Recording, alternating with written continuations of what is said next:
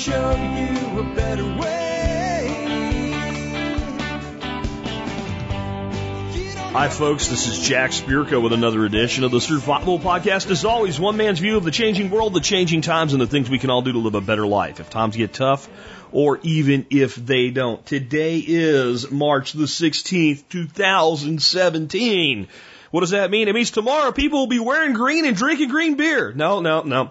It means it's time for the well, it does mean that, but it means it's time for the listener calls show. This is where you pick up your phone and you dial 866-65-THINK, or you get over to the Survival Podcast, you use the speak pipe, you leave a message there, you make your call, and you tell me, Jack, my question is, or Jack, my point is, in like one sentence, and then you give me the details, and you're more likely to get through the screening process.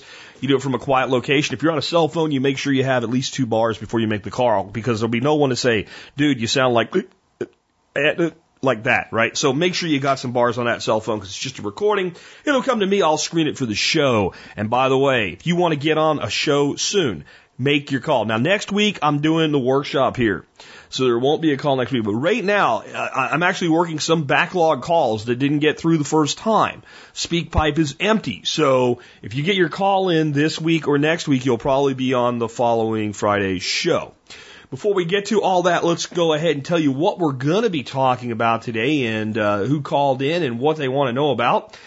Today we are going to talk about, the first three are going to make it sound like this is a Bitcoin show, but I kid you not. These 3 calls were in order, like right one behind the other, from 3 different people.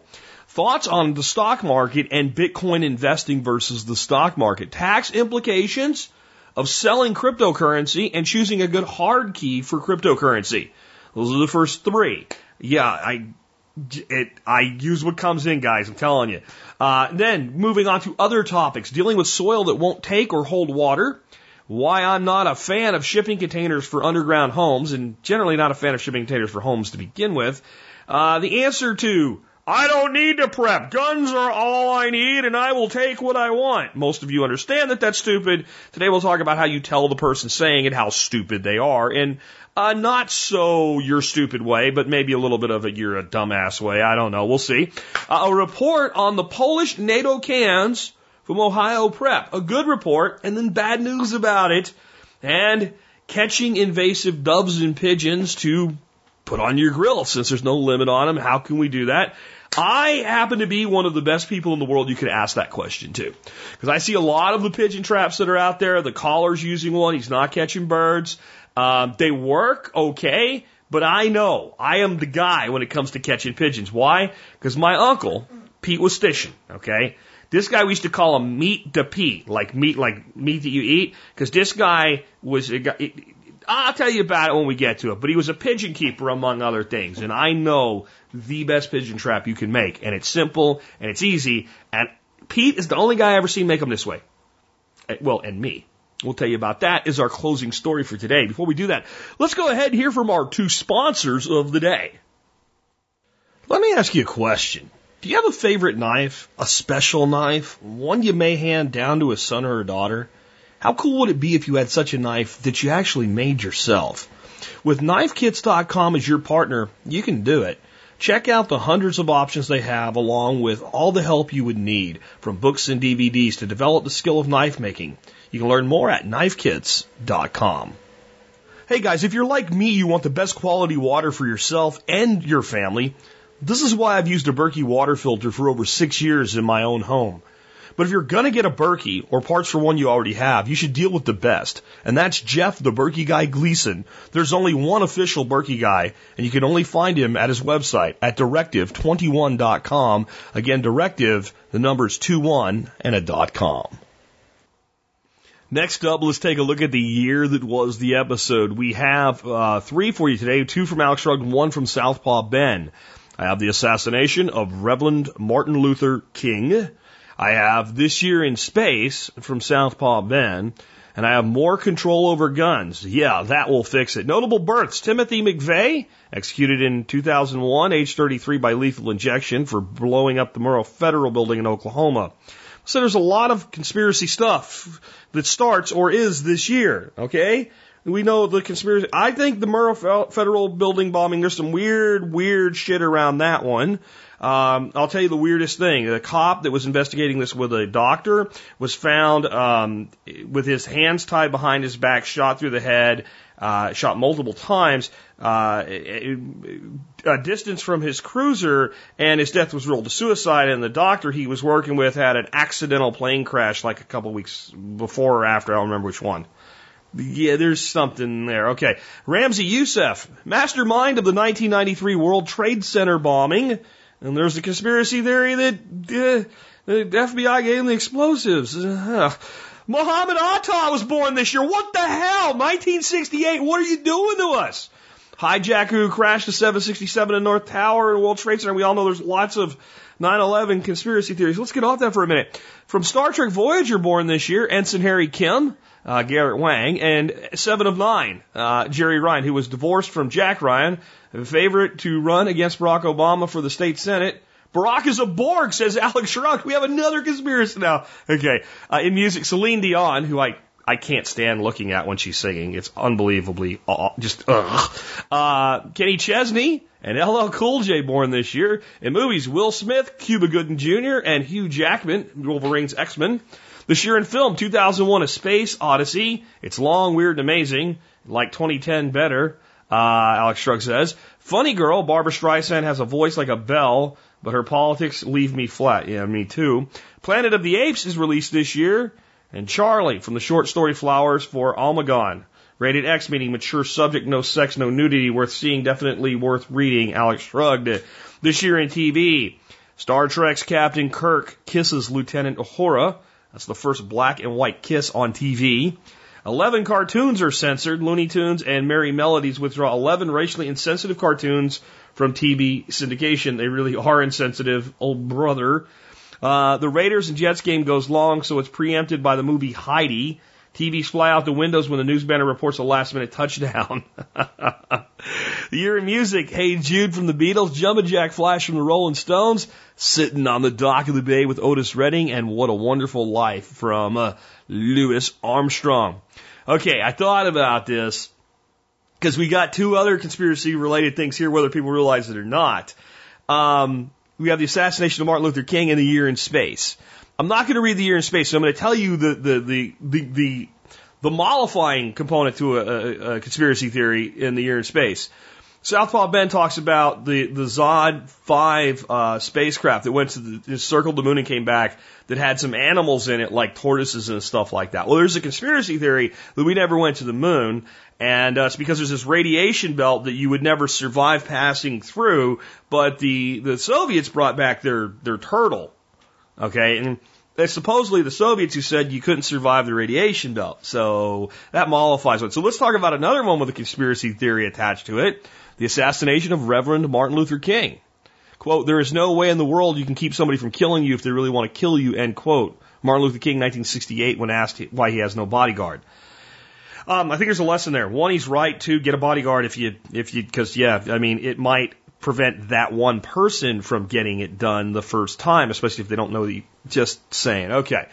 The mayor of Memphis refuses to recognize the new union of sanitation workers, garbage men, and their grievances. Normally, this is strictly a workman's issue, but when the workday is canceled due to weather and the white workers are paid for a full day, black workers are paid their hours worked, they strike.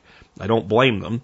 And Reverend King comes to Memphis in support. He stays at his normal motel room, 306, as he always does. He gives that famous speech, I have been to the mountaintop and have seen the promised land. I may not get there with you, but I want you to know tonight that we as a people will get to the promised land. His eyes are distant as if he sees a vision of his own passing, and it's coming soon. As he stands on the balcony of room 306 enjoying the evening, a single bullet from a Remington 30-06 hits him in the jaw. The bullet travels down his spine. He dies in surgery an hour later. The impact on the black community is devastating.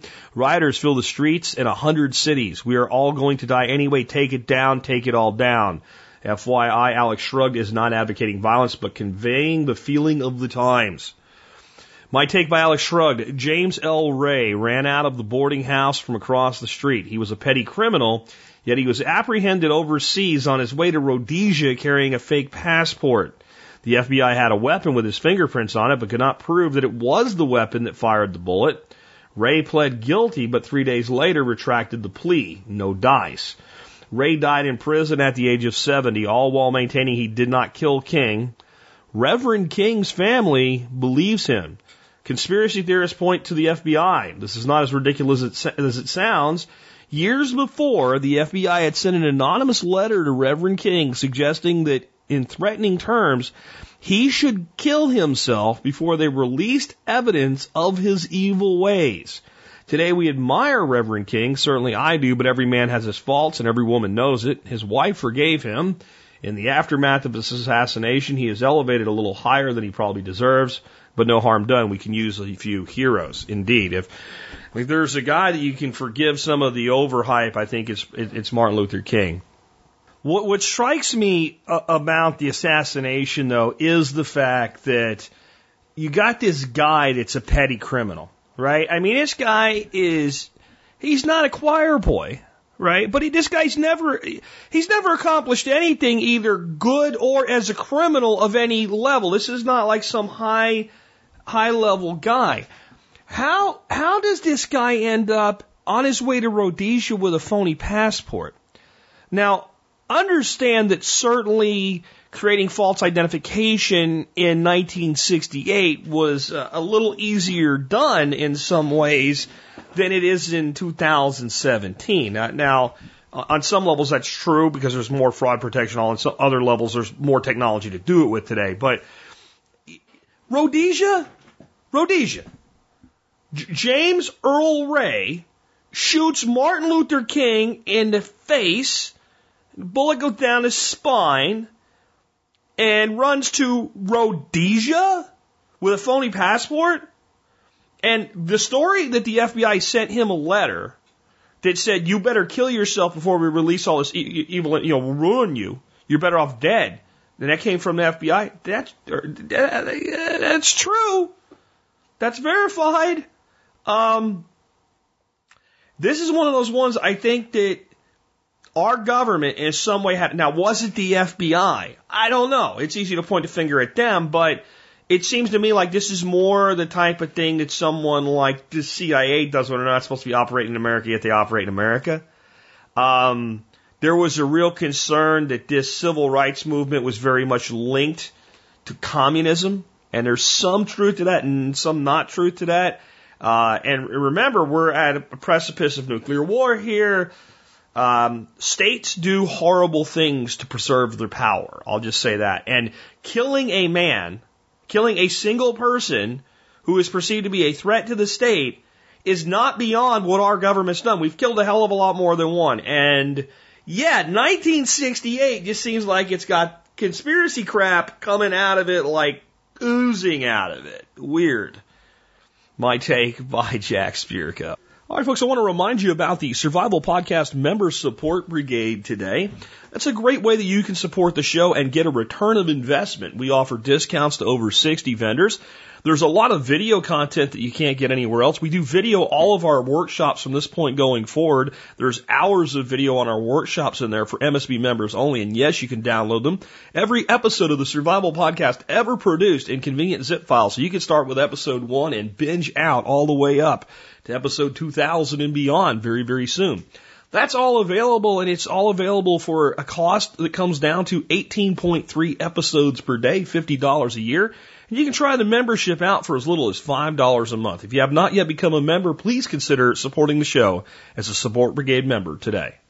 And with that, let's take your first call of the day, this one on the stock market and Bitcoin investing. Hey, Jack. I was just wondering generally right now what your feelings are about the stock market and investing and your kind of current strategy, if you have one, as far as what you're doing with your own money.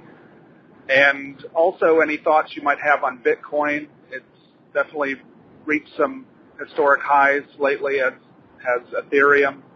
I'm just wondering how you think about the money that you have stored in cryptocurrency. If you think about it as a savings and as an investment or as a currency, or how you feel about it. I imagine you probably bought some Bitcoins and Ethereum when they were a lot cheaper than they are now. Is it exciting to have that grow, and do you see that as a form of savings that you have? I'm just interested. Thank you very much. Appreciate it. There's actually quite a few questions in there. Here's how I feel about stock markets. When they're at all-time highs, they're at the greatest risk of major corrections.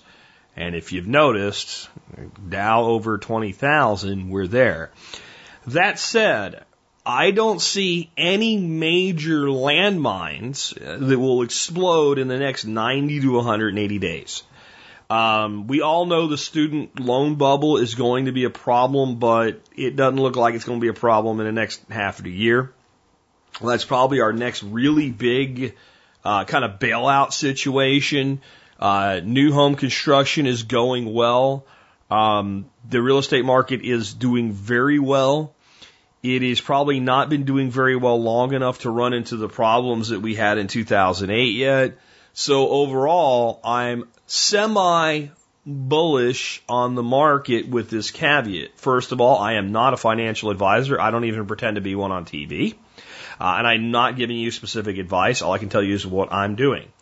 I have a good financial advisor. I can't tell you who because as a public personality, I can't endorse a financial advisor because your government doesn't think it's right. Okay? So, but I have a good financial advisor and together, we are in still some cash stronghold position and in individual stocks and investments that we know specific reasons why we've chosen them. My money has not been in mutual funds since, early 2008 when I screamed, get out, get out, get out, get out, and I did too, okay? It's either been in cash or it's been in individual investments or ETFs and things like that. So, my personal view of the stock market right now is there's money to be made. You must use caution. You should be selecting individual investments with very specific rationale and reason behind them. And I can't give you a list of things to invest in or something like that because there's some things that I'm in positions in now that we went into those positions 3 months ago, okay, or 2 months ago. And I can't tell you what to invest in, and I won't. But that's my overall view of the market. Probably no major crash, possibly significant correction, lots of volatility. You're seeing volatility today because will they or won't they raise the rate? You know, the federal interest rate. And if they do, they're going to raise it like a fraction of a point. It's still going to be under 1%. And it's for the market to react negatively to that shows you how bipolar it is right now.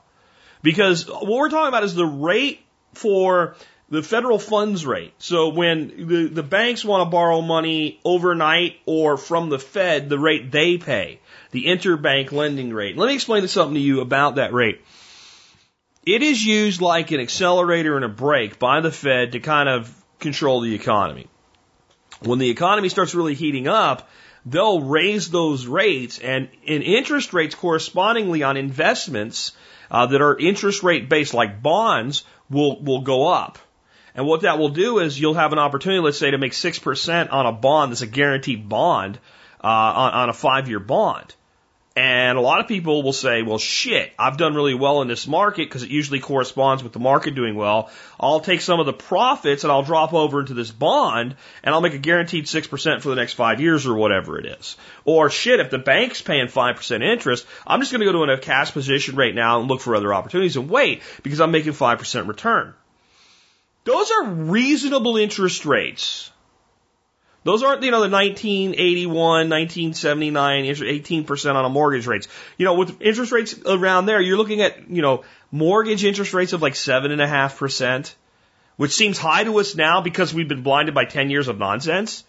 But I mean, that was forever and a day was considered a fantastic interest rate on a mortgage. All right. So what the Fed does is when the economy seems to be getting too hot and might go into too much inflation and grow too fast and cause problems, they raise the interest rate. When the economy's slowing down, they drop it and they do the exact opposite with money. They choke off investment to where I can only make 2.5% in a bank. I gotta go into equities. I gotta go into stocks. I gotta put my money somewhere. So it spurs investment. When you go to almost zero, which is where we've been for quite a while, when you come up a point even, it's inconsequential to the long term. It's actually a positive signal that the economy's doing better. But it's certainly not putting the brakes on it, and yet the market has this swift negative reaction. That's the volatility you're playing with here. So be careful, choose your investments wisely, have a good advisor if you can find one, and don't just tie yourself to an index fund right now. Because sooner or later this is going to correct. And I think it's later, it could be sooner. And by being in resilient investments that don't knee-jerk with the indexes, you have a lot more stability. That's my thoughts on that. Now, Bitcoin and Ethereum, etc. I don't know what the hell happened to Ethereum, but it like jumped, like doubled overnight. And it's done really well up until this point. To give you an idea of how well Ethereum is done, about 7 months ago, I decided to buy some Ethereum.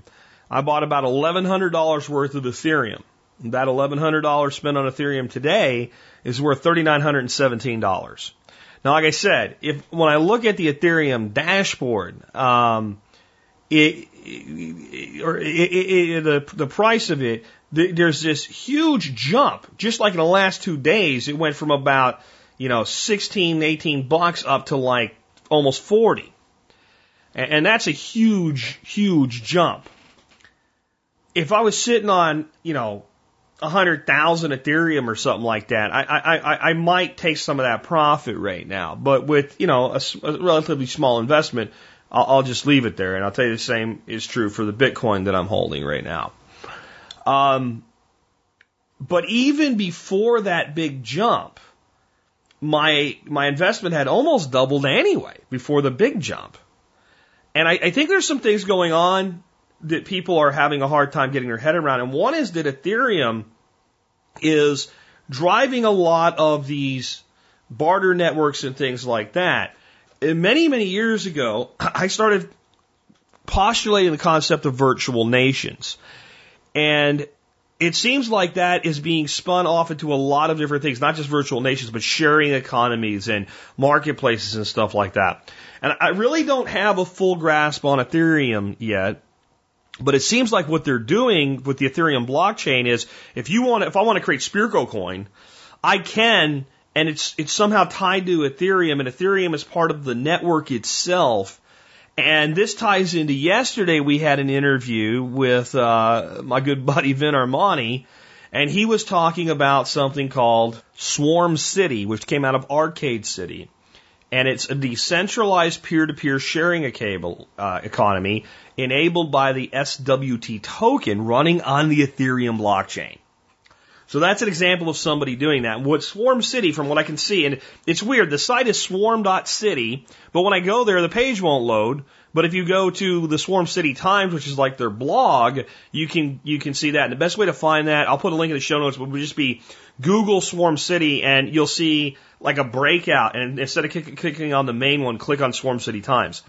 And I've done a little bit of research on this so far, and it seems like that's exactly what they're doing. And what they're doing is basically an app where whatever you want done, like let's say you need somebody to do roofing, you just in the app the app's not ready yet. You put in hashtag roofing, and then people make you offers, and the business is all done on their platform with SWT tokens, and you start to get into that gray area because you're in a totally different world now. You're not using Coinbase like I do for Bitcoin and Ethereum, where there's a lot of reporting to the government and stuff like that. And there's all different types of wallets and all different types of way stuff can be moving around, where it's like digital cash. You got me?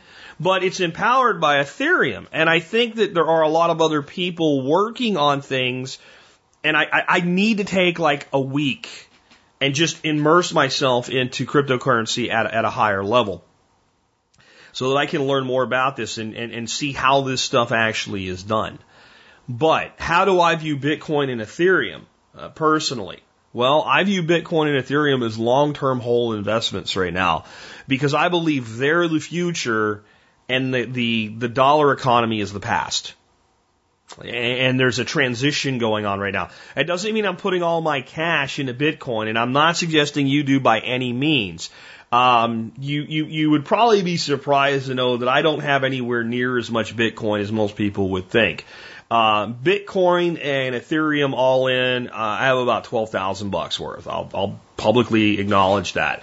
And I don't have to pay any taxes on any of it because I haven't sold any of it this year, and we'll hold on that to the next question. And in fact, it would be a good time to go ahead and take the next question, because the next question is on capital gains and result of transactions with Bitcoin, Ethereum, etc. So let's listen to that, and I'll continue this segment after we hear this next call. Hey, Jack. Question. Do you pay taxes on gains made with cryptocurrencies? Details. Ether, the cryptocurrency on the Ethereum network, has gained value in 1 year of 200% today. And I am curious, if I was to sell, would I pay taxes on the 200% gain of my money in currency trading? It's not financial advice, just what would happen if I was to do that. Thank you. Okay, so I'm going to explain this as I understand it, with a caveat that everything I say could be wrong, but most of it probably is right, okay?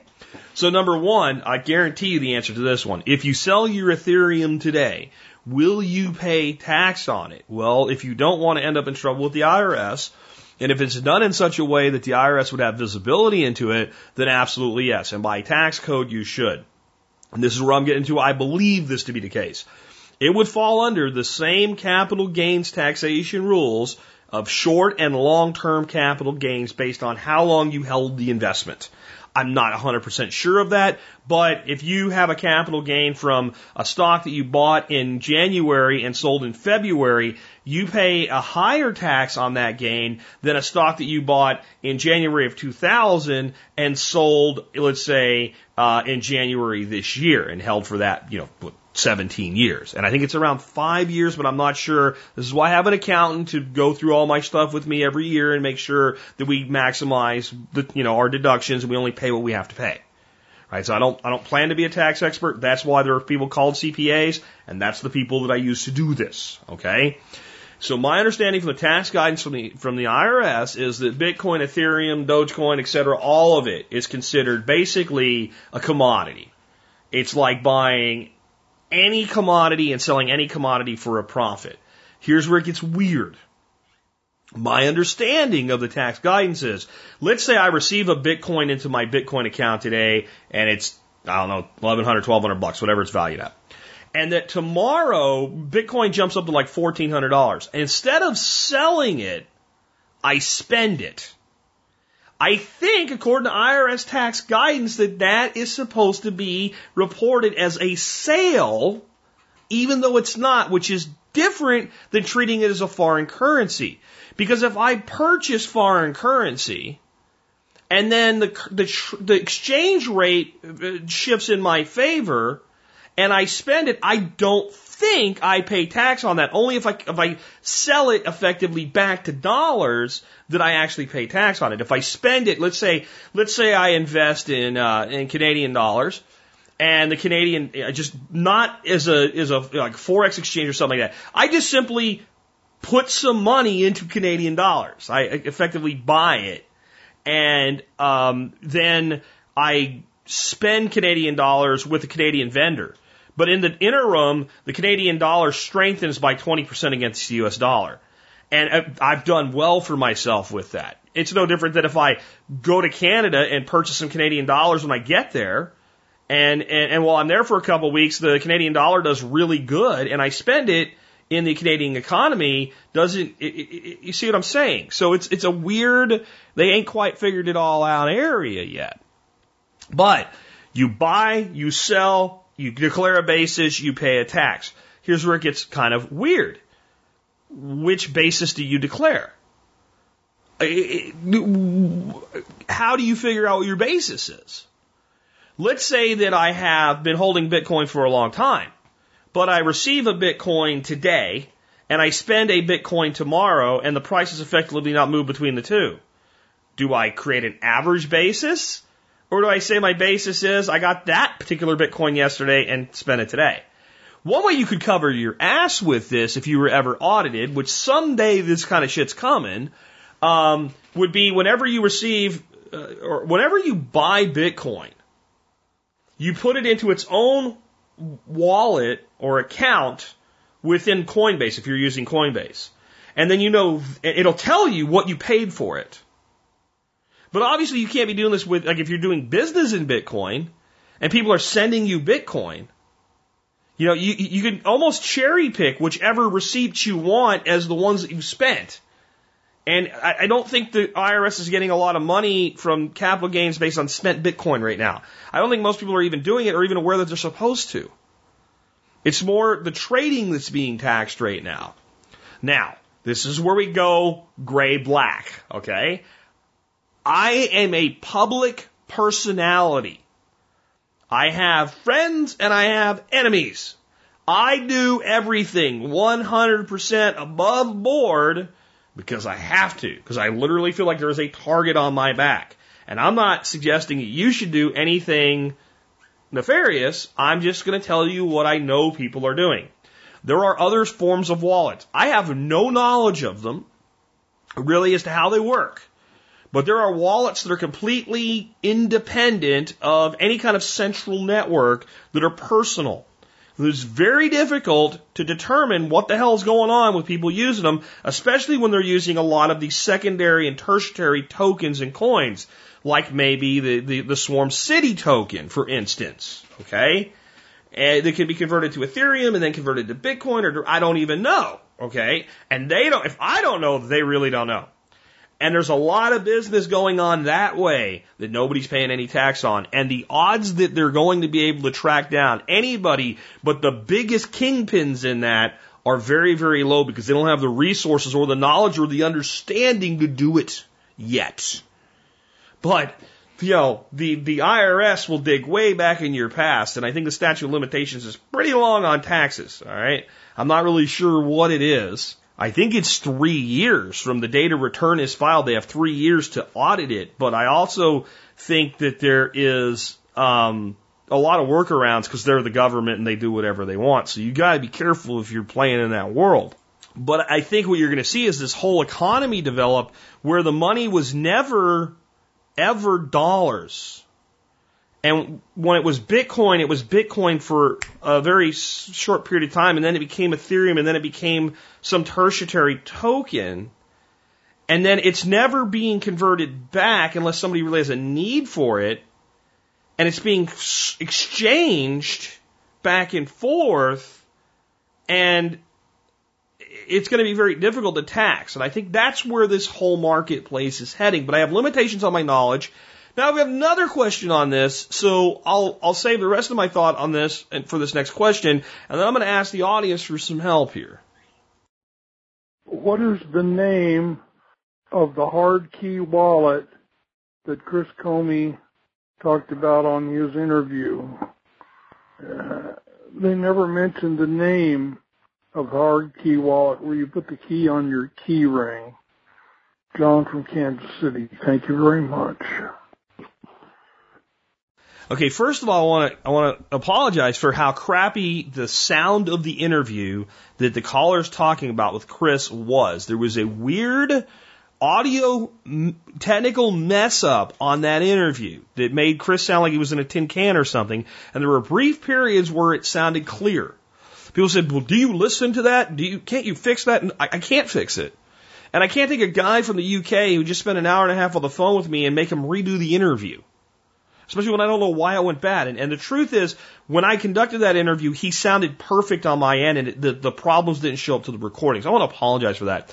I also want to say that the answer to the caller's question, which hard key did Chris recommend? He didn't. He said get one. He didn't recommend any specific one. I've looked at a few. I don't really know how to choose one because I don't really know what I want to do with going forward with cryptocurrency. But just so the audience is aware, what a hard key is basically you have a device. It could be like a USB drive or it could be a little box, lots of different ones. That basically all your Bitcoin is stored on there. And whenever you actually want to spend or receive Bitcoin, you hook it up to your computer or your device and you do your transaction and then you disconnect it. And it lives on that little box. Think of it like an external hard drive dedicated to nothing but Bitcoin transactions with extreme security. Now, the point of that is no one can steal, hack, audit, do anything with your Bitcoin across the internet when that box is disconnected. Where if you're keeping it on a wallet on your hard drive of your computer, the entire time your computer's hooked up to the internet, which is most of the time for everybody, even though there's a lot of security there, there's a potential for somebody to get into it. If you're doing business with Coinbase, which I recommend for, all above board, Bitcoin and Ethereum transactions because it's so convenient, it works so well, it's so secure, there is still potential for some sort of hacking. Though I think if you understand the security protocols of Coinbase, you would call your bank and say, why don't you do this? Why don't you, and I won't go through it again because I've talked about it before, but I have money in what's called a vault in Coinbase, and getting that out, you gotta have my 2 email account accesses, you gotta have my mobile device, right? And you have to know my password to get into Coinbase. And then it's still gonna take 48 hours for the money to get out of the vault. And I'm going to be notified multiple times by all means of communication that do you really want to do this? And I have up to 48 hours to find out and cancel it. I wonder why banks don't have the type of thing with your credit card the way that PayPal does. If I go out and use my PayPal debit card or use it as a credit card, instantly I get an alert on my phone that there was a transaction. Well, if you had that with your bank debit card or your credit card, then anytime somebody, did a fraudulent transaction, you would know the immediate moment that it happened. And I don't know why. I mean, personally, this is how I think it should work. Your credit card should be linked to an app on your phone. At least you should have this as an option. And basically, the default setting to that is off. Do not accept credit card transactions. Except for, let's say you have a web hosting account and they charge your credit card and you use credit card in business because that makes your tax as easy and everything. Right? So you have your Visa card set up so that it will pay HostGator $12 a month. Well, you've set that in your app as a pre-approved transaction. If you see this transaction, so that way your automatic charges don't get disrupted. But all other new charges, it doesn't work. And you open your app when you go to hand your credit card over or enter it on the screen, and you say, turn it on. You run your transaction, you turn it back off. You pretty much wipe out credit card fraud, but the banks won't do that. Bitcoin, Ethereum, etc. have protocols not exactly like that because they're not used that way yet, but they have this open source technology where all that kind of thing can be built into different wallets. That's why I think they're going to replace, bank accounts. But the concept of having this external key is basically ultimate security. My concern is if it's lost, and I guess my big thing would be I would want to be able to clone it some way, and I don't really understand if you can or you can't do that. So here's where we've reached my limitation. I don't know which external key to recommend to you, which hard key to recommend to you, and there's still a lot of things I don't know about Bitcoin. I've had several people, cryptocurrency. I've had several people on. I've never felt like I've gotten a guest that can really explain to me like, well, what wallet should I use? How do I use it? How is that different from using Coinbase? How do I buy all these other currencies instead of just Ethereum and Bitcoin? If you are the person that can answer questions like that, please fill out my guest form and get on my show. I would like to bring in a true, real, hardcore expert on this stuff. And here's what I believe about experts. Experts make complicated things easy to understand. An expert is not someone that can talk a bunch of shit and sound smart, but then you still don't know what he said. An expert is someone you can take the complex and make it understandable by the average person. That's what I'm looking for. If you're that person, please get on the air. Let's go to something different here because it's been like the Bitcoin half hour here. Let's talk about dealing with a gardening issue. Hi, Jack. This is Bryce from Iowa. I was calling in. I'm starting to plan my garden for this coming year. Last year was my first attempt. We had a wide variety of vegetables planted. Just seemed like no matter what we did, the ground was so dried out that even if we were to water it 2-3 times a day, we just couldn't get enough moisture in the ground for everything to grow. I'm just looking for suggestions, so any input that you or anyone else would have would be great. Thank you. Okay, so I'm going to start out with, I'm kind of feeling like Iowa ground won't hold water, baking dry, compacted clay. That's what I'm kind of feeling like, compacted clay. Iowa has some great soils, also has a lot of areas with a lot of clay, and clay is really good at holding on the water, but not if it's compacted because the water can't get in. The other possibility is you have a good loam that's also compacted, and it's not, it's good Iowa soil, but it's not doing its job because it's compacted and the water can't infiltrate. So my first suggestion is going to be to do something I don't do a lot of, but certainly an establishment I'm okay with. Till, double dig, loosen the soil. Something like that, okay? If you want to shortcut this all, you could go to raised beds with a prepared soil mix. But in the end, I think that if you can grow in the ground, grow in the ground. You're better off, you have less loss of water, etc. The deeper you go, generally the wetter it gets. Another rule, when in doubt, mulch. And when in doubt, mulch more. It sounds like you got bare dirt to me, but see, you didn't tell me what you did. So I don't know what you did. So if you'll be like, I mulched, well, maybe you did. I don't know, because you didn't let me know. But I mean, I would go with a good deep layer of wood mulch. I'm talking 2 to 4 inches thick.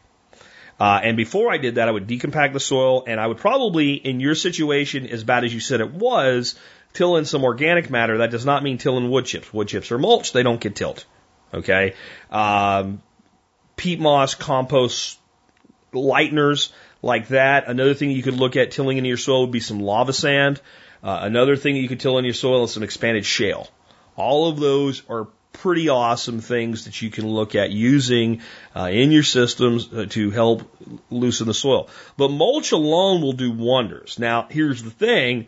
Had you called me in the fall, I would have just said sheet mulch the shit out of it, and by this spring, you'd have beautiful soil. Now you're coming back around to this time again, and you're starting from scratch, but now you're in the spring, and you'll be planting soon. So you do your best you can with your mulching. The other thing I'm going to say is, it sounds like we have decided that the best thing to do is have our garden in a place in full sun all day long, because gardens need sun. You might want to look at if it's feasible. I don't know what it is. I don't know how much effort you have into this. Is there a location on your property that receives full sun from the early morning hours up until mid-afternoon and then gets shaded? Eastern sun is the bomb. Especially if you have like a dappled shade that increases to a full shade by the end of the day, especially with your long-ass days up there. If you do all those things, you'll probably be a lot better off. If you don't have a way to move it or make that happen, you might consider purchasing some plantings that will grow fast in infertile soils, that will create a shade late in the afternoon, and planting that on the west side of your garden. Create a shadow map for yourself. If there's nothing there making shade, put some big object in there and draw a shadow map from it so that you can understand if something shaped like this will cast a shadow like X, and then figure out what to plant, how high it needs to be, and do some plantings. Another thing you might want to do is some low windrow plantings around your garden, because you get a lot of wind. And it's not just sun that causes soil to dry out. Wind is a huge thing. So if we can block some of the wind with the low plantings that don't block the sun, that can help us reduce evaporation as well. I would actually say this is a great call for follow-up, dude. If you would call back in and tell me what you did, then I can add to these recommendations. But without knowing what you did, how many hours of sun it's getting, what is your soil type like, what do you mean by it didn't work? Do you mean the plants all died, or they just didn't produce well? They produced, but it was lackluster. You had a lot of pest problems because they were dried out. What do you mean by watering several times a day? How were you watering? I mean, these are the details I need to kind of guide you forward. My suggestion for like how it probably would work no matter what, the answer to those are good working of the soil, at least in the first season, good layer of mulch, drip irrigation on timers, good fertility regime. Stay tuned for item of the day to learn about that, and most of your problems will go away. Compost in the soil and on top of the soil, and then a mulch layer of wood on top of that. Drip irrigation, I mean, you're going to have a hard time failing unless something's wrong with the place, right? If there's something really, really wrong. If you're going to tell me that, like, it's bare dirt and it's hard, then we got to fix that before we do all those other things. And if that's the case, then, do you have grass growing around it? Or is this an open, bare patch of dirt that you stuck a garden into? Things like that I need to know. And, if you do have grass, what does it look like by the time of the year? The garden's dry, but the grass is healthy, then we're doing something wrong. And give me that information. I'll try to work it out better for you. But in the end, when in doubt, organic matter, mulch, compost. That's the number one thing you can do always. Next question I have is about shipping containers for housing. And I'll tell you why they're not my favorite by a long shot. Hey, Jack, it's Sam in New Hampshire. I had a question about burying a Connex box for maybe like a hunting camp. I've got 150 acres up here, and I was thinking about building, a hunting camp, but I'm not sure if I want to build it out of logs or if I'd be better off, just buying a Connex box because they're pretty cheap and kind of setting it into a hill and setting it up like that. Love to hear your thoughts on it. Thanks a lot. All right, bye. Okay, I'm going to start out with, if I had unlimited budget and could do anything I wanted to do, I would probably never build a single shipping container house. Here's why. Everybody that I've talked to that has done it and done it successfully says, I'm very happy with what I have. I would never do it again. In the end, it cost more than I expected. It was more work than I expected. It took more effort than I expected. And I don't really have anything that's that much better than if I had used a different construction method. I think there is something to shipping container construction by companies that are systemizing it to the Lego block level. Everything is a known, preconceived designs, stacking together like Lincoln Logs in a factory assembly model with specialized workers. I think there's a future in that to a degree, and I think that's a good thing.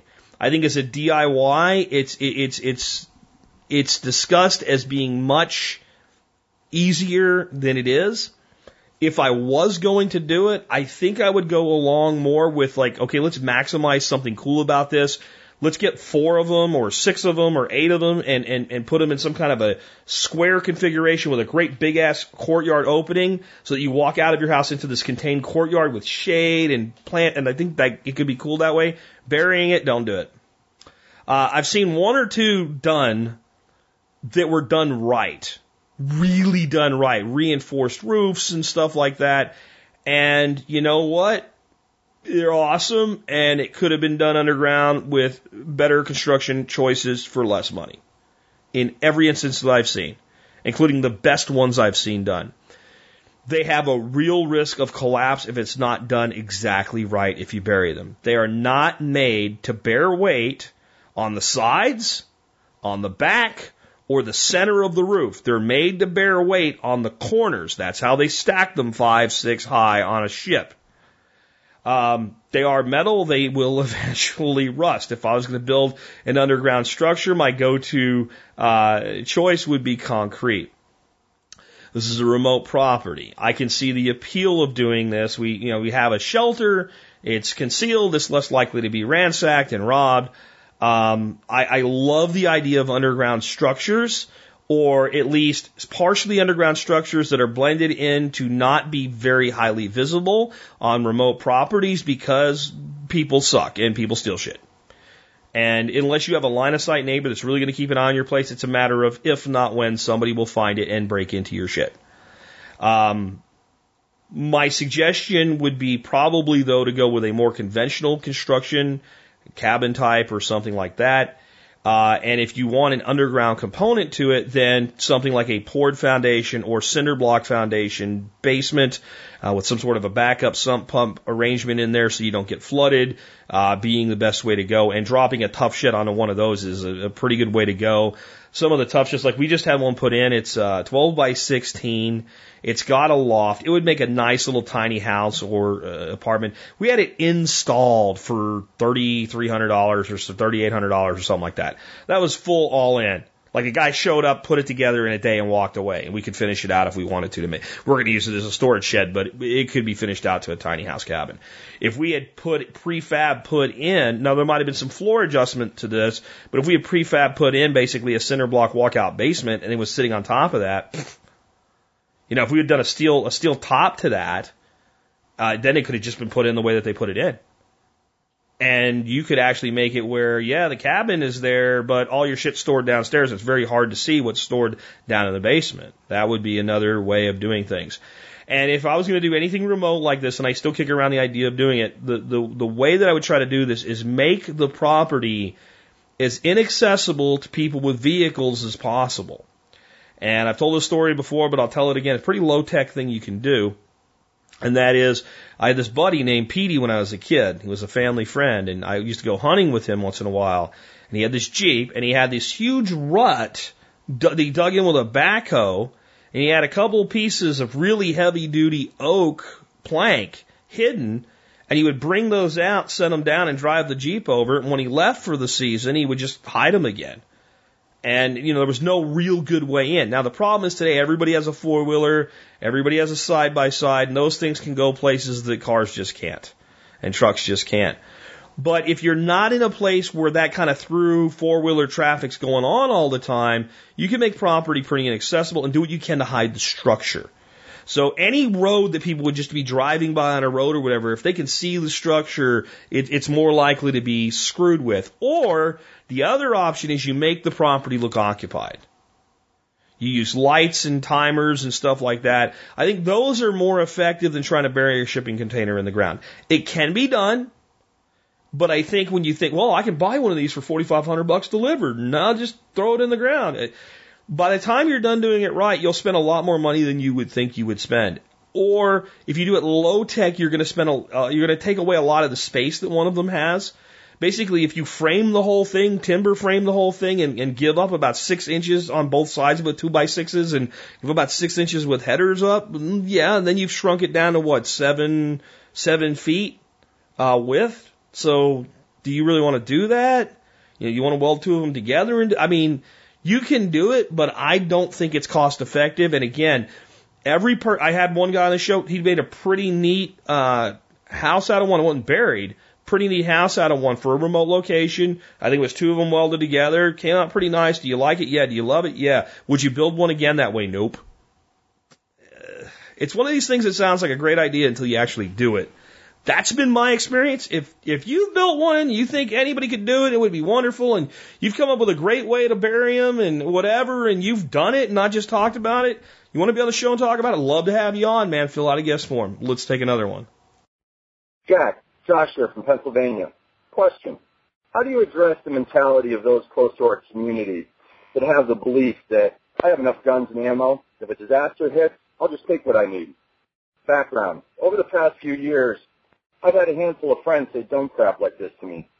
Even one friend recently saying, dude, I have enough firepower. If the shit hits the fan, I'd just come take all your stuff. I've never engaged in conversation in this type of foolish what-if scenarios.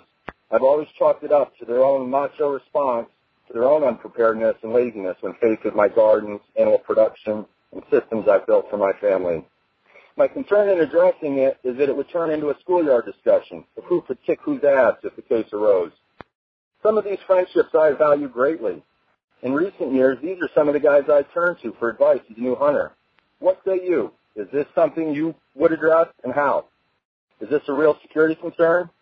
In my situation, I wonder if my crunchy, granola, gardening, composting, soap making, and novice hunter persona has been viewed as a weakness. I choose to keep my vast home security measures private, and I rarely discuss my 12 years of light infantry experience. I preach to my kids that we don't discuss our security with anyone, ever. But rest assured, my 10-year-old could explain to you how interlocking fields of fire work and how they're applied on our property. I'd love to get your feedback on this, Jack. And on a separate note, my wife and I really enjoyed your spring or your fall workshop, and we're bummed that we can't make it back for the spring. But keep up the great work, and we hope to make it back soon. Thanks a lot. What I would actually try to point out to a person like this is, well, first of all, you're talking out of your ass. You're absolutely talking out of your ass, because if you're the kind of person that when you need something and you don't have it, you just kill somebody and take it, why aren't you in prison yet? Or why aren't you out being a professional criminal right now? And then say nothing and wait for the response. Because you're going to get a long, dead silence when you tell them that. Because they're going to actually have to think about an answer now. Now that you just can't throw bullshit out of their ass and talk like a man with a paper asshole.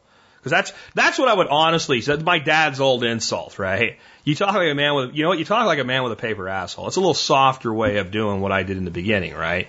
And then, since I know you're not actually a man with a paper asshole, why aren't you out, committing crimes for profit right now? Since you're such a badass and you're so able to just kill people to take what you want, you have no moral quandaries with that, and you're willing to kill the old lady down the street that used to, babysit your kids to steal her food because that's what you're going to do if the shit hits the fan. Why aren't you out doing the things that you say you would do then now on a lesser level? And then you'll probably hear some bullshit like this. Well, you're talking about as the end of the world and the apocalypse. And okay, first of all, no, I'm not. But please continue. Please continue to talk out of your ass. And then, there'd be no consequences to it. Well, I think when you kill somebody, there's always consequences. Even if you don't believe in an afterlife and a God or whatever, there's still a likelihood that someone you killed had someone that loves them that would want to kill you. And people that behave this way historically just end up dead really fast. Especially if you're living in this world of no consequences that you speak of.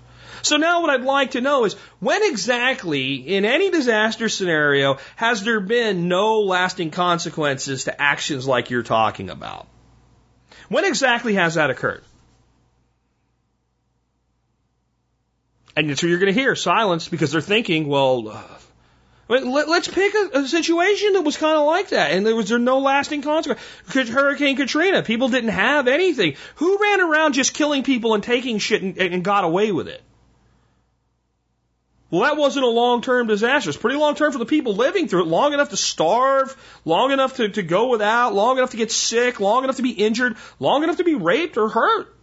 I mean, that happened, right, with Hurricane Katrina. What about the Balkan Wars? All right, what about Sarajevo? Huh? What about that? Well, Bosnian War, Croatian wars, where like people were killing each other and stuff like that. Who did well for themselves just shooting people and taking shit there? And what you find out is people either ganged up together and got away with it for a little while, but in the end, a lot of people that did stuff like that ended up dead. And they certainly face consequences after it, and that's a war zone. So, I'd like you to tell me when this has worked out well for somebody in history. When you've been able to just take shit, and there's never been a point where things kind of get back together, and the people that did that didn't have to answer for it. Even if one or two got away, it worked out for people in general. Long silence. And then I would probably say, so if there was an ice storm and everything was shut down around here for 20 days, would you go out and start shooting people over that? Because if so, we should get you to see a mental health professional right away. Something's wrong with you. Or were you talking out of your ass? Well, no, that wouldn't be enough to do it. So you don't think that you might need something in those 21 days with no electricity and no food, no power? Well, you can't come here now because you've talked out of your ass to me and you think that you would shoot me for it. So I have to kill you when you show up at the end of my driveway unless you can admit that you were talking out of your ass to me. So which one was it? If you show up during an ice storm and you're in harm's way and you need help, do I blow your brains out or do I let you in and help you? And help you put your life back together and tell you next time you're on your own, grasshopper? Which one is it? See, this is the stupidest frickin', and I wanted to say it, I did. I just don't say that word on the air very often, right? This is the stupidest freaking argument that's ever been made. And what it really is I'm a lazy, irresponsible piece of crap as an adult. I'm not willing to step up and make sure that I take care of myself and my family if something goes wrong. I'm not willing to lift a freaking finger, but I'm a gun guy and I like guns. So I'm going to fall back on this bravado, talk out of my ass bullshit. I'll just shoot you and take your stuff. The person that really would do that is either on their way in or eventually will be in a penitentiary right now even if nothing goes wrong. They're not going to do that. They're not going to do that at all. Because they're not the kind of person that will do that. They are the kind of person that's going to end up sooner or later wishing they were prepared for something. And when they ask you for help, you can tell them, I thought you were going to shoot people. I thought you were going to shoot people. Or when something goes and they don't ask for your help, but they get through, you go, well, how'd that work out for you? Well, why didn't you shoot the lady down the road and take her generator? Dumbass. This is bullshit, is all it is. 99% of the people that make this statement would never do it, even in the worst situation. There is the 1%, but we know that. There's 1% scum in every walk of life. Again, what it is I do not wish to step up and be responsible for the safety of myself and my family, because I don't think it's really necessary, so I'll talk out of my ass to cover my inadequacy. That's all that it is. And I would seriously tell anybody that said, well, I'll just take whatever I want. You talk like a man with a paper asshole. And I'd go right down that line with them. So why aren't you out stealing shit from people right now?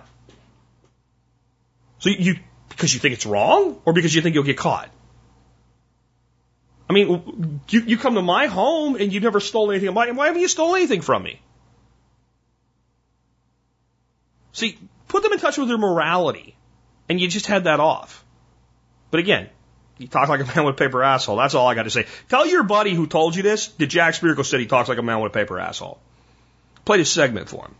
Let's take another one. This one is from someone across the pond, as they say, on grains. And it's a little convoluted, not really a highly focused question, but I'll try to give some help to this gentleman. Hi, Jack. It's Joseph from England. I was listening to the vegetarian podcast and the fact that she's now gone over to meat, and obviously it's ethical. A few things have got me a bit confused, and I don't want to research it because I think you're just too knowledgeable. Is basically the fact about grains and obviously how bad they are for you. And obviously, I've got 3 kids, and we eat a lot of cereal. So when you talk about grains, are we talking about cereals? And obviously, yeah, some contain a lot of sugar and some ain't good. But, you know, it's very confusing. So I just want to understand what the deal is with cereals. Simple subject, but, you know, in England, that's a main staple diet. It's every single morning. The children eat a lot of cereals. And listening to the podcast was exciting because I understand about the milk. We always drink pasteurized. But from the sound of things, drinking not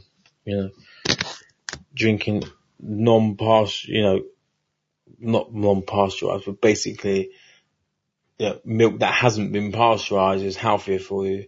I just want to give my children something better to eat in the morning. You know, I try the basic range because it's got less in it. So, what are your thoughts? Let me know about cereals. Thank you very much. Okay, so let's kind of start out with the fact that I can't go deep into I could do a whole show just on, and I have, on paleo nutrition and the detrimental damage that a diet high in carbohydrates of any kind have on the human health as a whole. Now, I'm also going to do a couple things. First of all, some people handle things that are bad for them better than others. My grandfather smoked 2 to 3 packs of Camel no-filter cigarettes a day, and he had black lung from working in the frickin' coal mines, and he lived into his 90s, and he was in pretty good shape up till about 89, 90. Okay?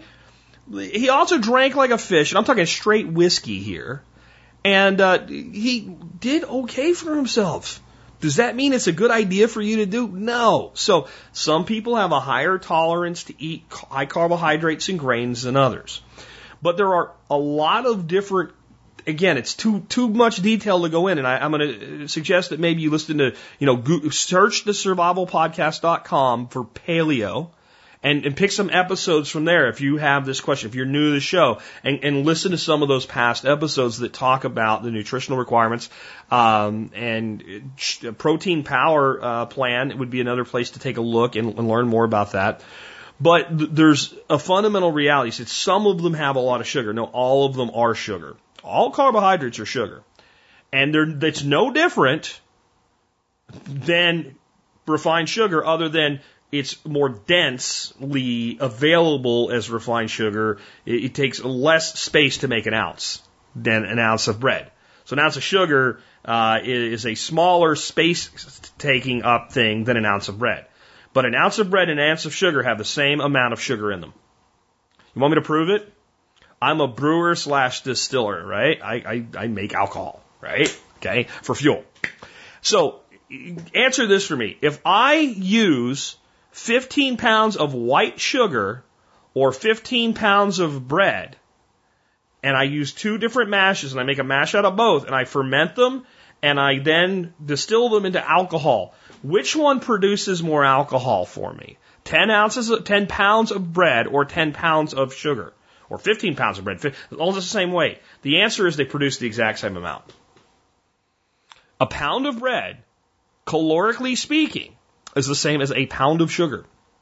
It's just, again, what does a pound of bread look like and what does a pound of sugar look like in spatial, right, perception?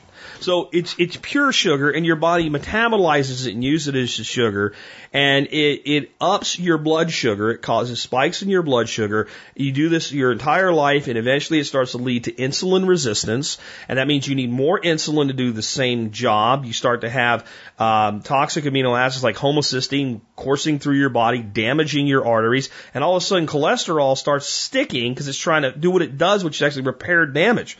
Without cholesterol, you'd be dead. Cholesterol becomes a problem when there's damage that it's fixing in arterial walls and it begins to build up on itself. And that's just one thing. There's also certain components to grains that are basically designed to make it where you shouldn't eat them. And I want you to think about it this way. If I handed you a handful of wheat berries or a handful of rye grain and said, eat this, and you tried to stick it in your mouth and eat it, it's not going to work, let alone it's on a stalk with a chaff in it. Okay? It's not for humans. You're not a bird. You're not a bird. A bird has a crop that it eats gravel and it eats grains and seeds, and they go in there and it grinds them up, and then it goes further down. They're designed to process grains. You have a giant liver. You're made to process meat, buddy. You really are. Here, the thing I want to say is, I'm not going to put somebody down that feeds their kids cereal. I grew up eating cereal all the time. I've learned that if I want optimum nutrition and optimum health, that my diet should be based on high quality meats and low carbohydrate vegetables. And then every once in a while, I'm going to eat a freaking piece of cake or a cookie. I ate a lemon cupcake mini muffin thing today because my sister-in-law brought it over when she came to get my wife to go shopping. She brought us a whole little container of them. I wish she had brought me one. I ate one. I'm done. Right? And that's not going to, end the world for you. And if what you can afford to eat is mostly a grain-based diet, then eat organic whole grains and do the best you can with it and try to bring in lean meats and try to at least have one meal a day that's vegetable meat-based and excludes carbohydrate at least one meal a day. That'll go a long way. If you can't afford to do it, separate the consumption. When you're going to eat fats and meats, don't eat carbohydrates, and when you're going to eat carbohydrates, don't eat fats. That's one way to deal with it, because then you'll burn the carbohydrates straight away. You'll reduce the total caloric input. So that's another way to look at this. And people all over the world do base their diets on grains. And that's why when people like me say it's not fit for human consumption, people go, that doesn't make sense. And we've been taught that grain is good for us. But I'm not going to tell a father who has to figure out how to put food on the table every day, don't feed your kids cereals. But I would say reevaluate your dietary choices and see what you can afford to do and what does make sense for you. And do further research into this for yourself. Again, I've done a lot of podcasts in the past. If you just search the site for paleo, you'll find a lot of information. You read Gary Collins' blog, The Primal Power Method, you'll learn a lot more. Pick up Lear Keith's book, The Vegetarian Myth. Read the book. And this is a deep subject. It requires a lot of knowledge, and it requires a lot of information. And the reason it requires that, this is kind of what we were talking about yesterday with Vin Armani. You have to deconstruct the narrative, because the narrative has been fed to you for so long, pun not intended, that it's very difficult for your mind to accept that something that so many people eat all the time is not nutritionally beneficial to them. But the Paleolithic record is crystal clear. The dawn of agriculture coincides with a massive number of degenerative and autoimmune-based diseases, and the shrinking of the height and the shrinking of the skeletal structure of the human species. That is something you can't argue because it's literally preserved in rock in the fossil record. We can look at it and we can see it. So we know that it's real. And then we have people that have had tremendous results by going this way. Are there people who are very healthy that live on a grain-based diet? And the answer is yes. I believe that most, not all, most of them would be more healthy on a paleo-style, high-protein, moderate-fat, low-carbohydrate diet. Eating living foods, real foods, and the highest quality meat they can get. Now, do I always eat the highest quality meat that I can get? No, because it's expensive. So I produce meat, I eat meat, I hunt meat, all right? I buy some local meat, but occasionally I buy freaking beef from the store that I know damn well came from a CAFO, and I don't like it, but it's based on availability and cost at this time for me. Okay, and so I don't eat grains hardly at all. Like I said, that little muffin thing that I had this day was good. A couple of weeks ago, our plated thing came with some thing you make croutons with, and that was pretty good. But it was a small amount, and that's how I consume grains now. This morning I had eggs and bacon for breakfast, and I feel pretty damn good about that decision. But you gotta make these choices for yourself. I will say that I think nutritionally, from an anthropological point of view, human beings are supposed to eat less carbohydrate than we do, definitely, and we are not designed to eat grains. I think that one can make a case for carbohydrate because there are so many carbohydrate-based fruits that you could pull off a tree and eat it and it tastes good and it works for humans. But you'll find they're very seasonal. They're not something you could eat year-round, and about the only place that you could live year-round and eat some level of carbohydrate every day is the tropics and subtropics. And the majority of human beings, from what we know, didn't develop there. They migrated there. And at the time of those migrations, there weren't near as many carbohydrate fruits and things like that because we had not yet got involved with selective breeding. Okay? So even there. And if you look at the diet of hunter-gatherer societies, it's usually fish, meat based, and it's also based on foraging. And if you look at the things that they can forage, you generally see that carbohydrate is not high among them. So even if the grains didn't have the other issues they do, you still have that. You'll also find that they always include fermented food in their diets, and they always make use of the things that we throw away that we would call offal. Bone marrow, organ meats, things like that. And I struggle that with myself because I don't like liver. And that's kind of the big organ meat. I like heart, but that's not it's heart is really meat. It's a muscle. But what I found is that I don't like liver, but boy, man, you have an animal that you're going to make sausage out of, and you almost freeze you cut it in cubes and almost freeze it so that it'll grind well, and you grind it, and you mix it with that sausage. It makes sausage fantastic, and now we're consuming it. But I'm going to suggest you get Lierre's book and read it so that you can learn more about what she's saying and do more research for yourself. And I think anybody out there that feels challenged by this, don't be afraid to get the information that I've based my decision on and make your own decision. What most people do is they fall into confirmation perception bias and say, Jack has to be wrong. It can't possibly be the most nutritious food in the world that I've been told whole wheat is bad for me.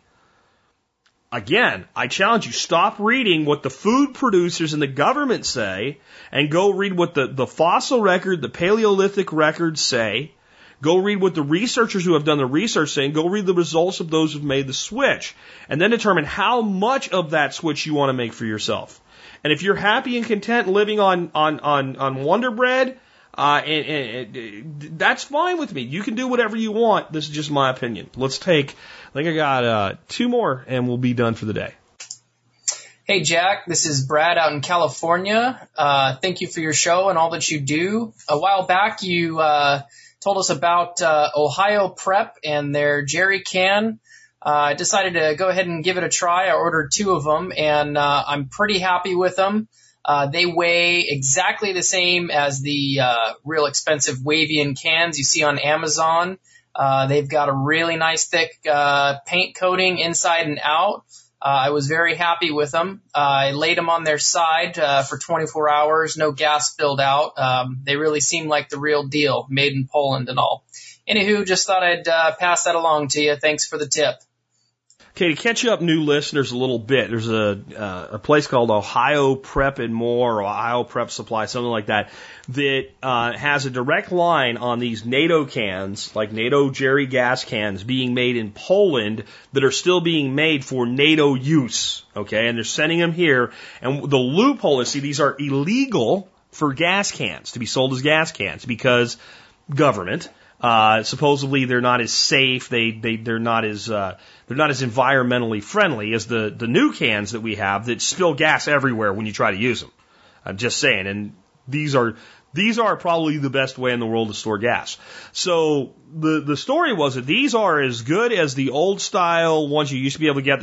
You can still get them on the surplus market, but they're hard to find. They're very expensive, and they're cost affordable, and they're being brand new made, and they're made to the original specification. And, I had some concerns because you don't know. Anybody can say anything on the internet, put some pictures up of some guy in Poland beating the shit out of some steel and say, this is just as good. But this is not the first person I've heard from that seems happy. Now, long term, my biggest concern is that interior coating. Is it, 2 years into it's going to start flaking off or something like that. And if not, great. So I think we've had enough good feedback, and I've read the AR-15 forum thread on this and the Zombie Squad forum on this, people that have had them for like a year. I think in general they are probably the best deal on the market today in a military-style jerry can, and now the bad news. They're out of stock. And I have no idea when they're going to be back in stock for the 20-liter, i.e. 5-gallon can. What they have in stock are 2.5 gallon and like 1.25 gallon versions of them. I think the 2.5 is like $19, which I think is still a pretty good deal. I'm a big fan of the 5-gallon can, man. Maybe it's just because that's what I've always had. But I guess what I would say is when you're lifting a 5-gallon can and dumping it into your truck, it is kind of heavy. And lugging them around, 2.5 gallons, half the weight, half the volume. I'd kind of rather carry two, one in each hand, 2.5 gallons than one 5-gallon can if I'm going very far with it. But like all the vehicle racks and stuff like that are all set up for the 5-gallon ones. So, that's what's available. I might pick up a few because I have quite a few, so I haven't picked up any. And I was thinking today after I got another good report on them, I'll go get a few and give them my own run through. You can never have too much fuel stored. I might pick up a few of the 2.5 gallon ones just to see kind of how I feel about that. Now, thanks to Stephen Harris, I don't ever sit there and hold my jerry can up and with my, excuse the term, donkey dick attached to it and dump it in my truck, and it won't quite tip all the way up. I have I call it the Harris hose, and it's basically a fuel bulb for an outboard engine and the fuel line for an outboard engine. If you have some outboard engines, when you go to start them up for a boat, you take this fuel bulb and you squeeze it until it gets hard.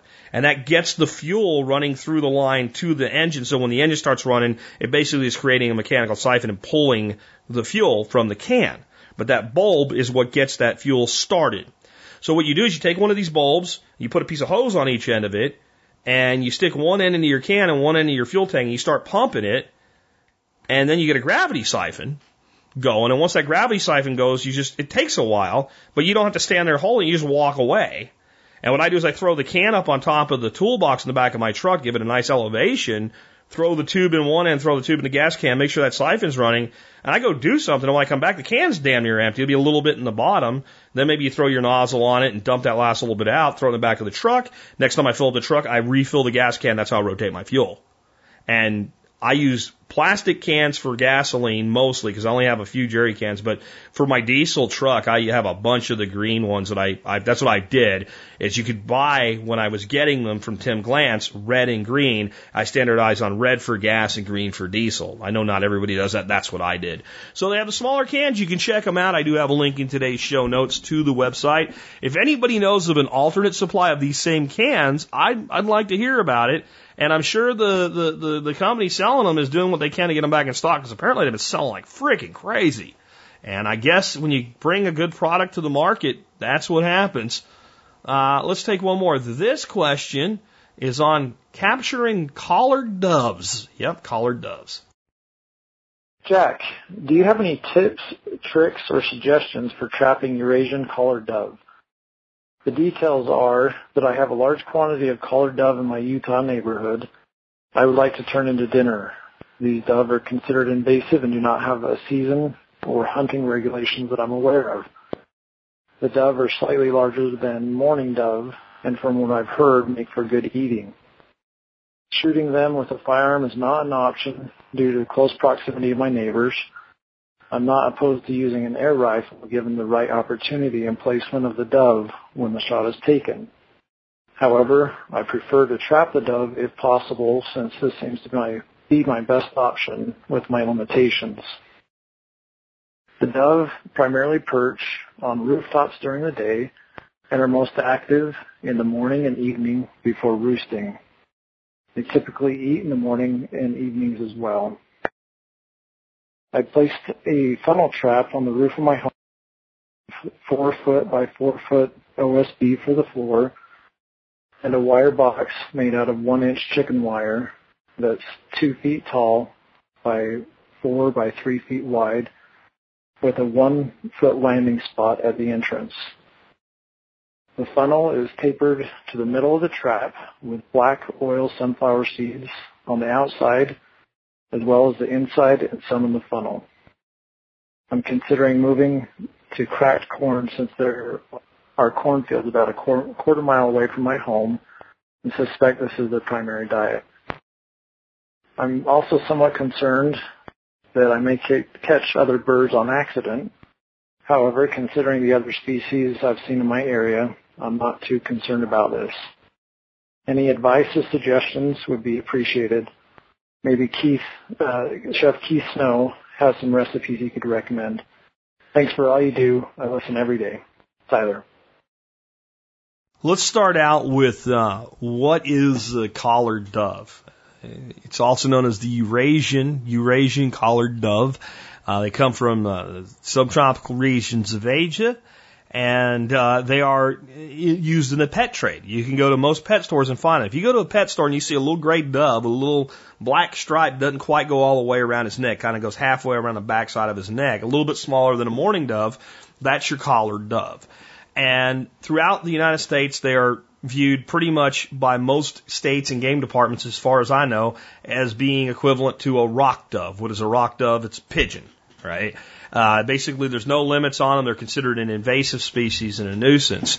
The best estimate of how this happened in the United States is about 50 of them got away in the Bahamas. They started to reproduce, and they made their way to Florida, and now they're found in almost every state in the United States. I believe that's possible, and that's part of their genesis, but I don't believe it's their own. Anything that's kept as a pet as much as these things are, some get away, and when two get away that are of the opposite sex, they do what birds and bees do, and they make new ones. And then you just start off with more satellite breeding populations, and things go from there. So I think there's more than that to blame. All right. So how do we catch these things? As I was saying during the intro segment, I have this great uncle, passed away a few years ago, World War II vet. I liked him. I liked him a lot. He was very good to me. He was my grandmother on my dad's side's younger brother. He was one of the youngest out of that group, and passed away in his mid-90s, I think.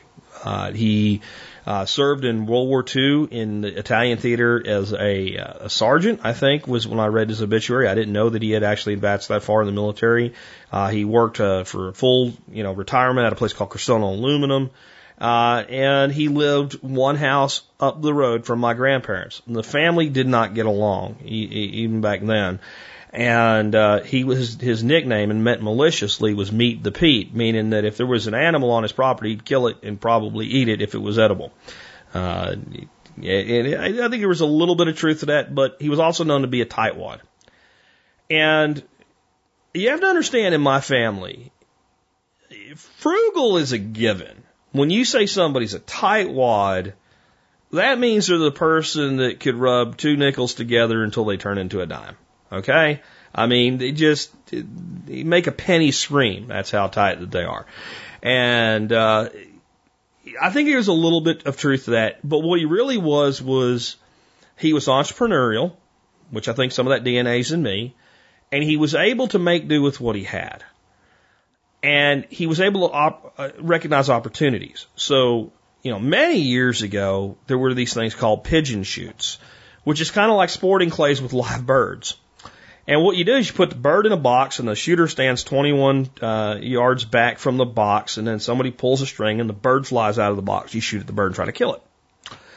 And there was a lot of money in this. I don't even know if this is legal anymore anywhere. Back when I was a kid, it was legal in Pennsylvania and one other state, and there was a huge pigeon shoot called the Higgins Pigeon Shoot. It was like people came from all over the world to compete in it.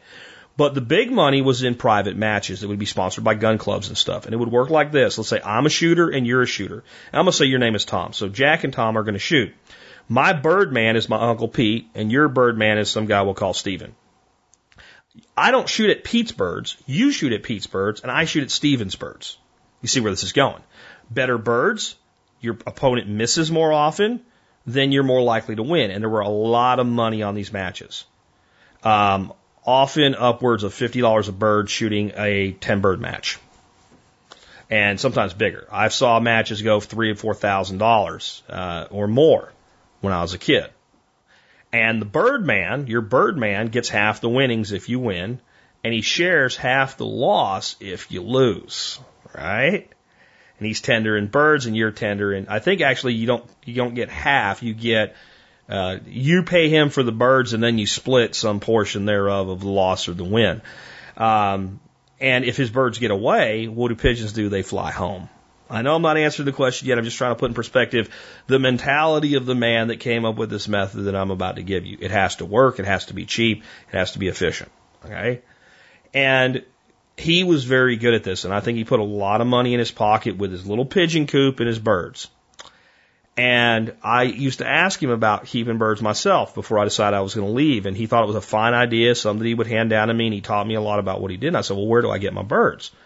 And to tell you how this guy is, first thing you want to do is sell me birds. his own grandnephew, right? Because if it was my nephew, I'd be like, let me get you set up, right? I'll come down and help you build one, and I'll give you some birds and show you how. No, he wanted to sell them to me, and not for not special price either. Again, the Taiwan thing. He said, but, well, you could go trap your own. What do you mean I go trap them? Well, you just trap them. That's where I started. I trapped them, So he shows me this box. And this box is about a 4-foot by 4-foot framed box, like a cube, okay, made with like 1x material, so it's light. 4 sides are covered with chicken wire.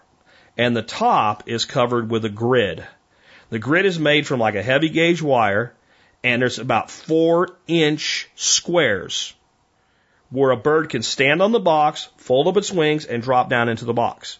But when it tries to get out and it flies, it can't get out. And you can just stick your hand through the grid, grab the bird, hold his wings in, pull him out, and leave the box right where it is. Okay. That's the trap. I've seen a lot of these funnel traps and one-way door traps and all, and they work. Nothing works like this, especially when you use it properly. So how do we use it properly? The first thing we want to do is we don't worry about what the bird's primary diet is, because all birds eat black-oil sunflower. It is candy. They will leave corn to eat black-oil sunflower, especially doves. They love it. They love it. They're eating corn because there's so many of them and they eat something and it's there. Okay? Black-oil sunflower is a fine bait. Corn, scratch mix, anything like that. Honestly, pigeons and doves love white proso millet. The cheapest birdseed you can get, they love the shit out of it. A mix of white millet and black sunflower, that's pigeon dove candy. But we want to find a place where they're already frequenting. Okay? That's where we want to trap them. A great place is usually under bridges and overpasses. Now, you have to be careful. Some states this isn't legal. Even though it's legal to do it to them, it's not legal to put your trap in certain places. The best thing would be to find some private property like a gas station or something where these doves are hanging out and shitting all over the gas station. You probably have pigeons doing that too. Because the owner or proprietor of that gas station is probably going to be like, you want to trap these things and get them out of here? Go ahead. What we're going to do is we're going to start feeding them. You got to tell them it's going to take about a month before I really start making a dent in the population. We're going to set up a trap or two upside down with the bottom up and the top down. And we're going to scatter seed all around it and in it. Why? Wildlife is suspicious of anything new. That's how they survive. But sooner or later, some dumbass will test it. And what you want the dumbass to do is he lands on it, he looks at it, he's not quite sure about it, but he goes in there and he eats and he comes out of it. Birds mimic each other. All of a sudden they run out of all the seed that's not in the trap, and dumbass, who has a reputation for being a dumbass among his bird friends, well, he's going in and out of there, so it must be safe. So when they start cleaning out the feed in the trap, you come back and all the feed's gone and the feed in your trap's gone. Feed them one more time that way, and this time put the majority of the feed in the trap. Come back, the feed is gone, flip the trap over and do the same thing. They've now been in and out of that box a bunch. They're no longer, that box is now something that's there with the free food. They land on the top of the box, they drop in, you got them. And now, the more that are in there, the more go in there. And then when we go collect our birds, we flip the trap back over, bottom up, we do the same thing again, we feed them for a couple terms with the trap not set. And then we go flip it back over, and we do that until we take as many birds as we want. That works beautiful with anything. It's completely harmless. If you catch any non-target species, release them. You know, mourning doves. Mourning doves are federal migratory game birds, as are white-winged doves, and it's like $100 a piece for the fine 25 years ago. I don't even know what it is now. But I had a friend about 25 years ago that got nailed hunting with a license in season with 16 mourning doves with a limit of 12. And his fine was $400, $100 a bird. Not something you want to mess around with.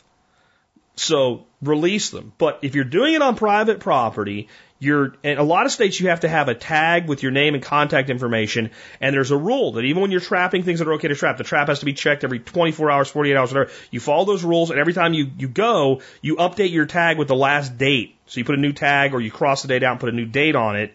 And that way that if someone like the rabbit sheriff or somebody comes by and sees the thing and looks at it, they can contact you, they can see the last time you checked it, they know it's being maintained, and when it's not set, it's probably not an issue. If you're doing it behind somebody's, gas station or something like that, and that's usually a great place. There's a lot of grit around those places, so the birds are attracted to them just because there's paved road, but there's unpaved areas like that. That grit, usually wherever that is, there's standing water whenever it rains, so those birds start to see that as a resource for water and grit.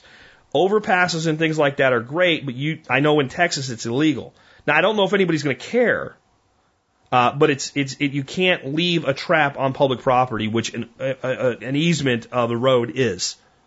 So again, you find Home Depots and Lowe's, a little harder to talk to the manager, but usually somewhere around those, usually there's birds hanging out. A lot of times they're going in there and stealing grass seed and stuff like that out of the garden center. So a mom and pop version of that, like a hardware store, somebody sells grass seed, if there's a gravel parking lot and you see birds around it, that's a good location. That is the meet the Pete method of gaining birds, either for your pigeon operation or for consumption as well. I kick around the idea, and probably at some point will do pigeons here in addition to my quail, with a fly and ability to let them out, and that's probably how I'll acquire my birds initially, as feral birds, because their genetics are very, very strong for survivability. And they're also good foragers, or they'd be dead, right? So hey, if you like what you learned today, and you like the way I handled these calls, please consider supporting us when you do your Amazon shopping. Just go to tspaz.com. TSPAZ.com to see my Amazon reviews, and whenever you shop from there, you help support the Survival Podcast. Today's item of the day I've talked about before, but it's never been an item of the day. It's GS Plant Foods Liquid Kelp Fertilizer. This stuff is the bomb, and a little goes a long way. You dilute it at 1 to 2 ounces per gallon. I usually use 2 ounces per gallon when I'm putting it on the soil, and I do that about 3 times a season, and I use about an ounce per gallon. A half ounce. It's 1 ounce to a half ounce to 1 ounce to the gallon. I use a half ounce to the gallon when I'm using as a foliar feed when I spray it on my plants. And when I do that, I use Garrett juice plus with this added to it. And man, it makes plants grow. It really does. There's so much that liquid kelp does. It has a decent NPK profile. It's like 2% nitrogen and 5% potassium. It only has 0.25% phosphorus, but all of that is immediately absorbable by your plants, especially as a foliar feed. Again, when we're spraying it on the plants. And the Garrett juice has its own thing that it does. The two together, to me, are dynamite. But the big thing is there's over 70 minerals in liquid kelp that are also highly bioavailable to your plants. They may be in your soil, but they may not be there. The exudates may not be going yet or what have you at the time of the season. So what I do is at the beginning of the season when I plant, I do a soil drench with liquid kelp and Garrett juice. And then the mid-season I do it, and then toward the end of the season I do it again. About every 2 weeks, I spray the plants with the Garrett juice and the liquid kelp. And about once a month, so every other spray, I spray it with the Garrett juice, liquid kelp, and garlic pepper tea as a pesticide or a pest preventative that's systemic that I give you a link to where to learn how to make it on Howard Garrett's website today. And I use those, and I've talked about my full regime before with some supplemental iron and calcium and stuff like that. But my core really is this GS Plant Food Liquid Kelp, Garrett Juice Plus, and Dr. Earth 444 all-purpose fertilizer. I give links to all of that stuff today. If you want to grow a garden this year that blows you away with productivity, follow that regimen. You can look up my other stuff if you want to. And you can, add some of these other things and some rock minerals and lava sand and green sand and stuff like that. And those are all great things. But this core alone will take you a long way. And it just ain't the same without the liquid kelp. Liquid kelp is highly sustainable. They basically harvest it from the ocean, they cut it, and it just grows back. It's one of the most sustainable plant products on the planet. It's not expensive. You can get a 16-ounce bottle. It'll make you 16 to 32 gallons of fertilizer. And when you're spraying it on plants, you don't need to make up that much. You make up like a half gallon, depending on the size of your garden. I give a link to a couple of my go-to sprayers as well in this write-up. GS Plant Foods Liquid Kelp Fertilizer. It's the time of year to be getting started with your gardening and stuff like that. And this fertility regime is, in all the years, it's the best that I've found. Again, GS Plant Foods. And you can find it at tspaz.com. You can find all my reviews at tspaz.com, tspaz.com. And whenever you use that, you are helping to support the Survival Podcast. All right. So what's up for the song of the day today? It is 1968. And today's song is called Crossroads by Cream. And for those of you that don't know, Eric Clapton got his start in Cream, and he's the one just playing the amazing guitar in this. Cream was one of the first, it may even be considered the first supergroup in rock and roll history. Also part of the British invasion of the Kinks and the Stones and the Beatles. And this song is actually not one of my favorite songs, but I stand in awe at the guitar in this song.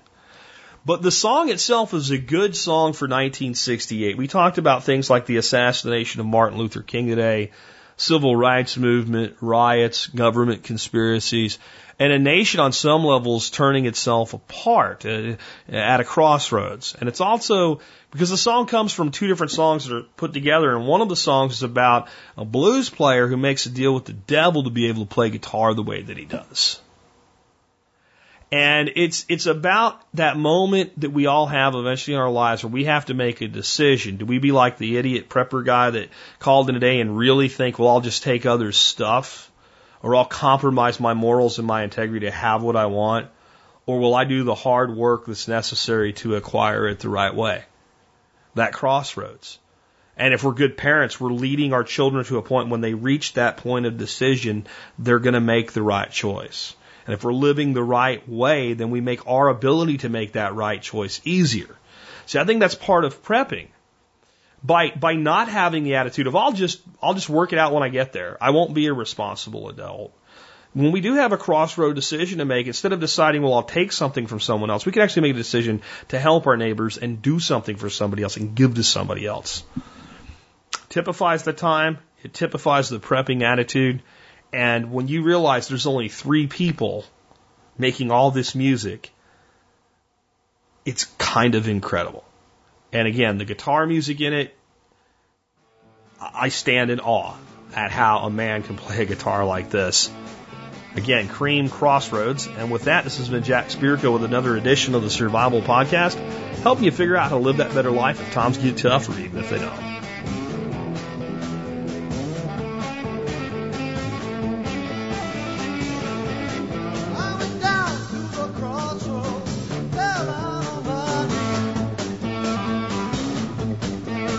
Down to the crossroads, down on my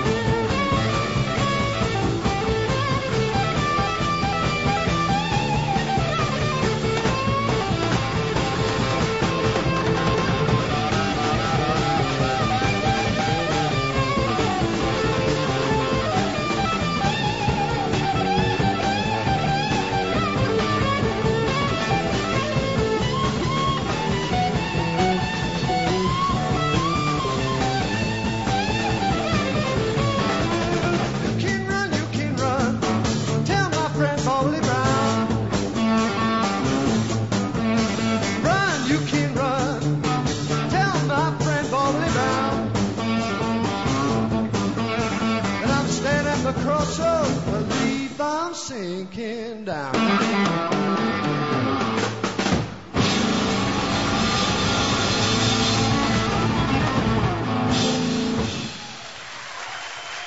Eric Clapton, please, the vocal.